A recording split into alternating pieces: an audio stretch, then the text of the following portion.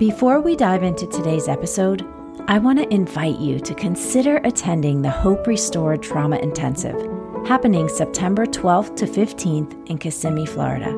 If you are looking for a safe space to share your hard story, where you will be seen and heard, if you need help working through your past or present day trauma, if you want to be in a community where women will hold space for your pain and point you to Jesus and His healing grace, this intensive might be for you. Ann Simmons, Brenda Stewart, and I have partnered to bring you a weekend of spiritual encouragement, deep work, biblical teaching, and clinical practices. We have limited the intensive to a small, intimate gathering, so sign up as soon as possible. Learn more by clicking the link in the show notes. Now for today's episode.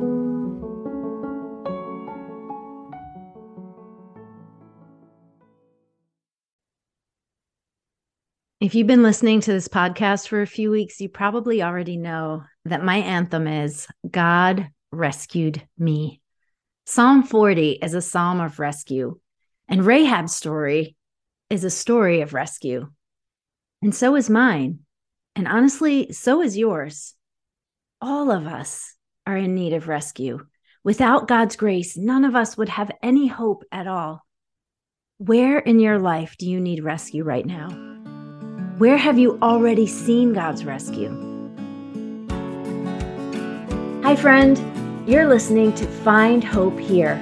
I'm your host, Teresa Whiting, author, speaker, ministry leader, friend, and fellow struggler. This is a podcast about the messy, complicated, painful parts of life, but also the beautiful, joy-filled hope that Jesus promises. Each week, we dig deep into God's Word together and talk about how His truth impacts our everyday lives. I'm not going to ask you to sit with me and have coffee because I seem to have my best conversations while I'm just doing life. So I'd love to hang out with you as you walk or fold laundry or drive to work. You're invited to join me in pursuing the hope God promises. No matter where you are or where you've been, I pray you always find hope here. Let's jump into today's episode. Welcome to episode 6, Psalm 40, our rescue story. Psalm 40. I waited patiently for the Lord. He inclined to me and heard my cry. He drew me up from the pit of destruction, out of the miry bog, and set my feet upon a rock, making my steps secure. He put a new song in my mouth, a song of praise to our God. Many will see and fear and put their trust in the Lord. Blessed is the man who makes the Lord his trust, who does not turn to the proud, to those who go astray after a lie.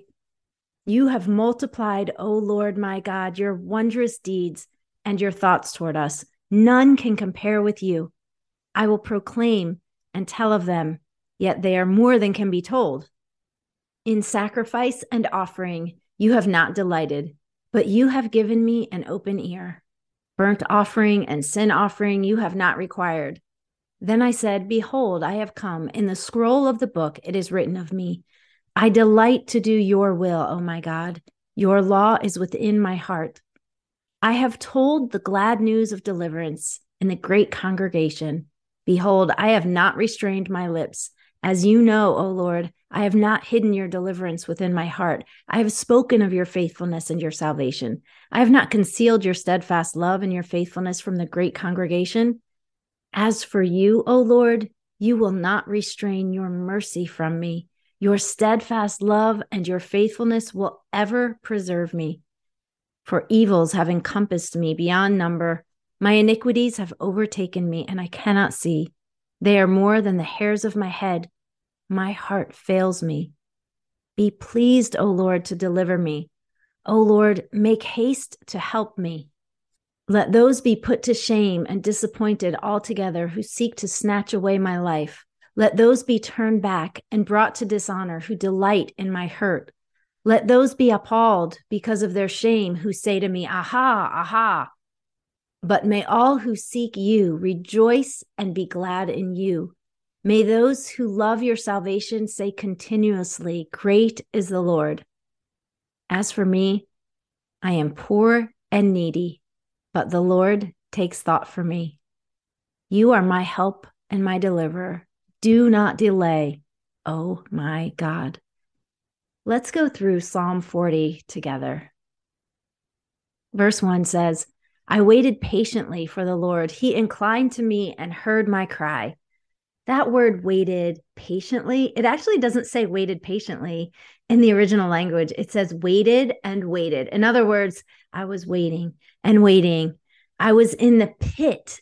God, it says, he drew me up from the pit out of the miry bog and set my feet upon a rock. I don't know if you've ever been in like a creek or some kind of muddy situation. I know I have been on multiple occasions in a situation where it's so muddy and so slippery that I can't get a foothold. That is what the psalmist is saying. He's saying, I was in this situation. I was in this pit and I could not get myself out.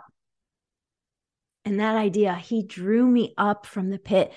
God reached down and pulled me out. He leaned toward me. He rescued me.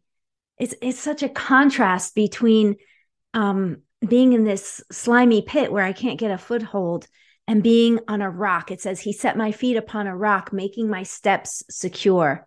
I'm going to read Psalm 18, verses 1-3. It says, I love you, O Lord, my strength.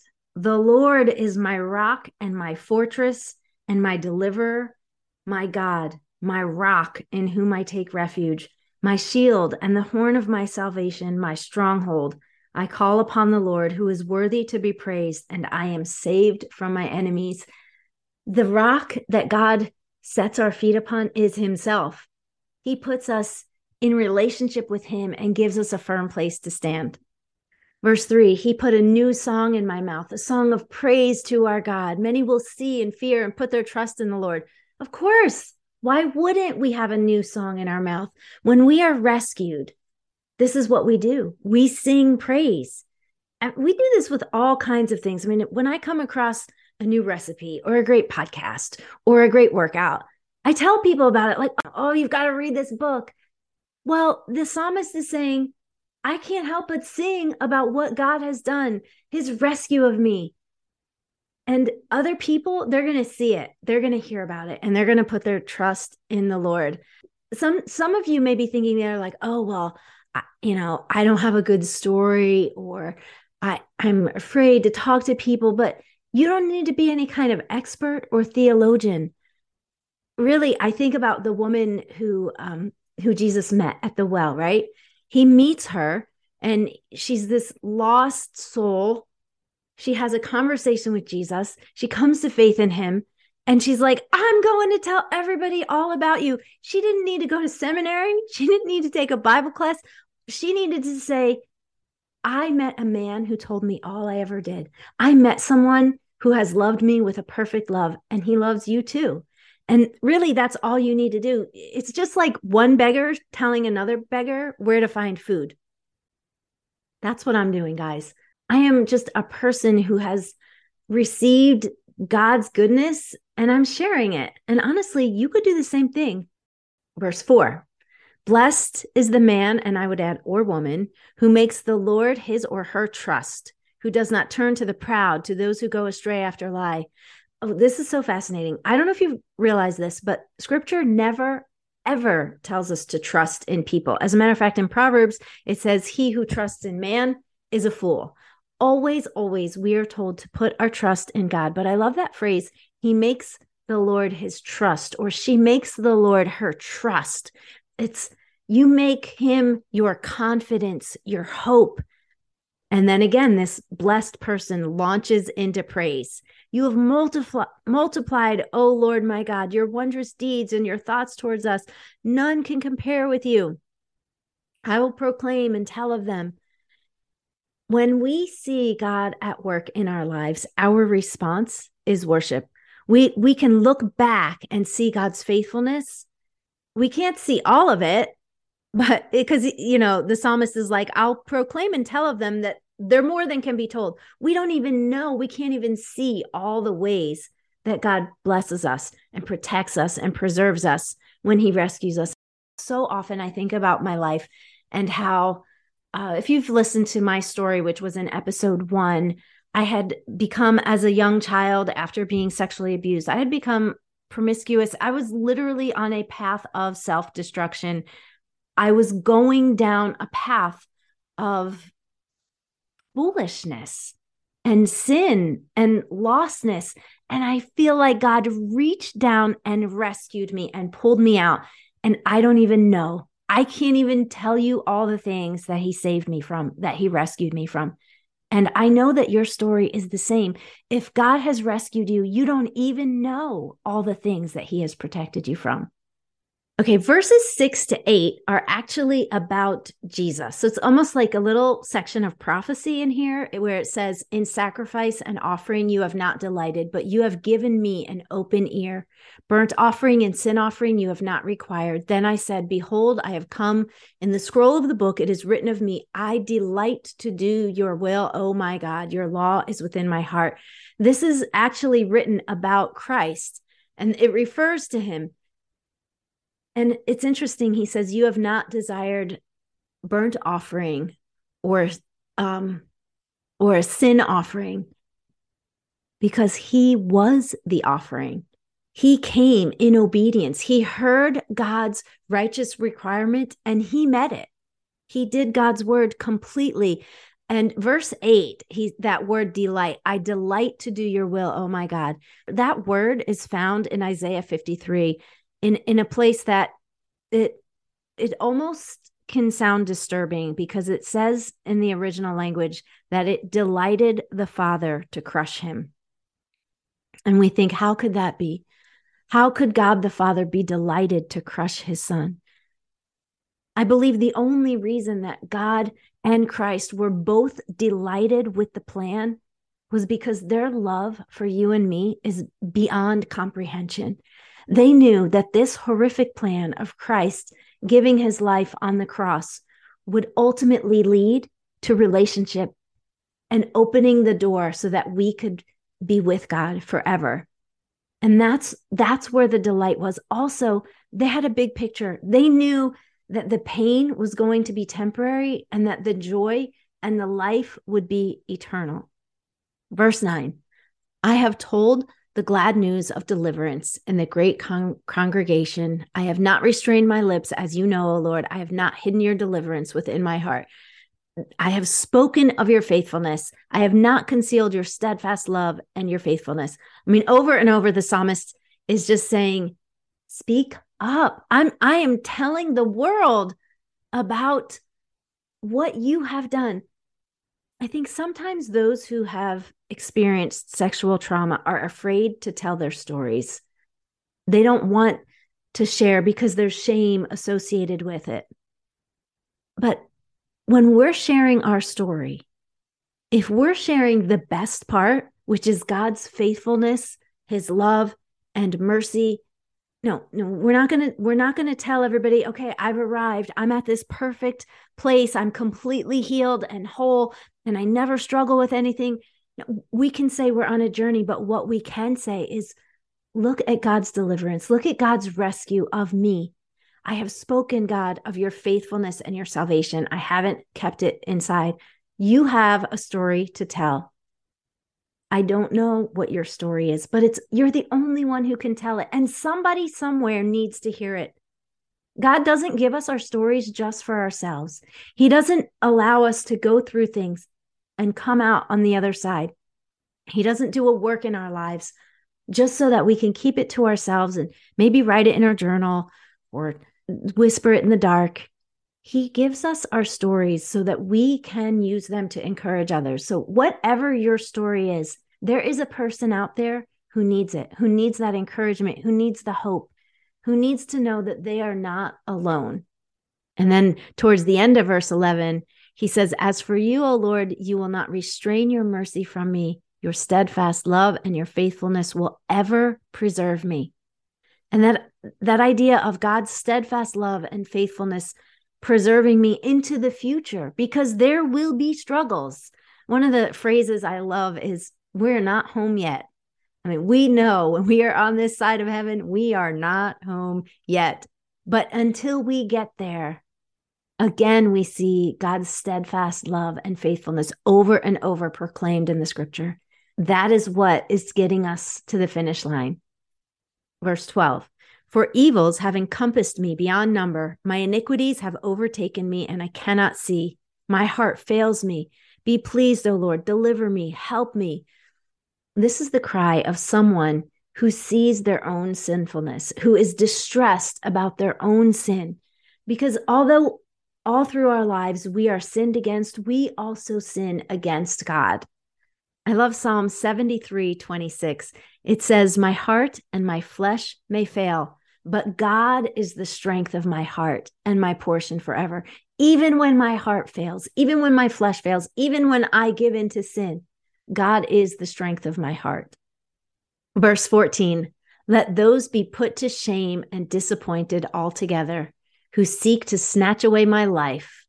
Let them be brought to dishonor. Let them be appalled because of their own shame, who say to me, aha, aha. Okay, basically, he's saying, let my enemies be ashamed, because for me, there's victory. That those words, aha, aha, it's words of exaltation over another. I think about when we're watching a movie or we're playing a game or you're watching a sports team, and you know the team you want or the good guy wins, and you're like, yes, right? Those who are they're getting their due, and the winner has come out on top, and it's like this cry of exaltation. Well, this is saying, those who are exalting over me, those who are lording themselves over me with power and kind of feeling like they're the winners, let them be appalled or drawn back or stopped in their tracks. Verse 16, but may all who seek you rejoice and be glad. Those who love your salvation say continually, great is the Lord, because our joy comes from seeking and pursuing and reveling in God's salvation. That word deliverance and salvation is used over and over in this psalm. And another word for that is rescue. We keep singing God's praise. Even if he rescued us years and years ago, we keep talking about it, because honestly, he's still rescuing us every day. He's rescuing us from ourselves, from foolish choices, from sinfulness, even from things like accidents and trials that we don't know about. He is our rescuer.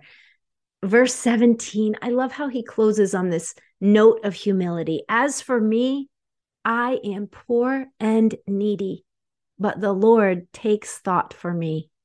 You are my help and my deliverer. Do not delay, oh my God.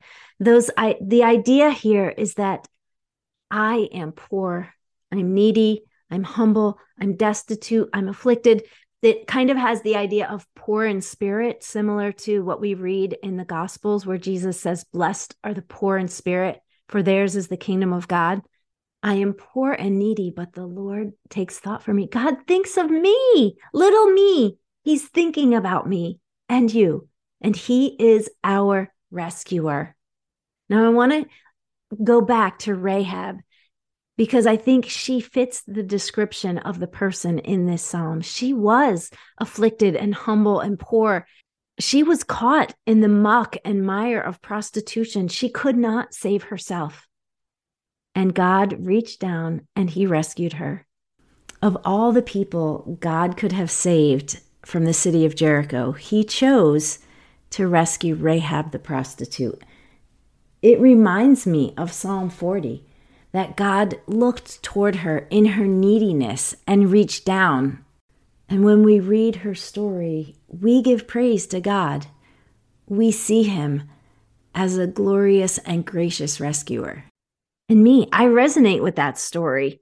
God reached down and rescued me. Sometimes I read about, or I talk to people who know of situations of people being trafficked. And honestly, I sometimes think that could have been me. But God rescued me. And I want you to think about yourself. How has God rescued you? What has he rescued you from? What is your rescue story? And where are you still in need of rescue? I'm telling you, if you turn to God, you'll see that he's already reaching toward you. I want to close by just telling you about one of my favorite songs, and that is the song Rescue by Lauren Daigle. I'll link it in the show notes so you can find it easily. Just listen to the chorus of this song. I will send out an army to find you in the middle of the darkest night. It's true. I will rescue you. I will never stop marching to reach you. In the middle of the hardest fight, it's true. I will rescue you.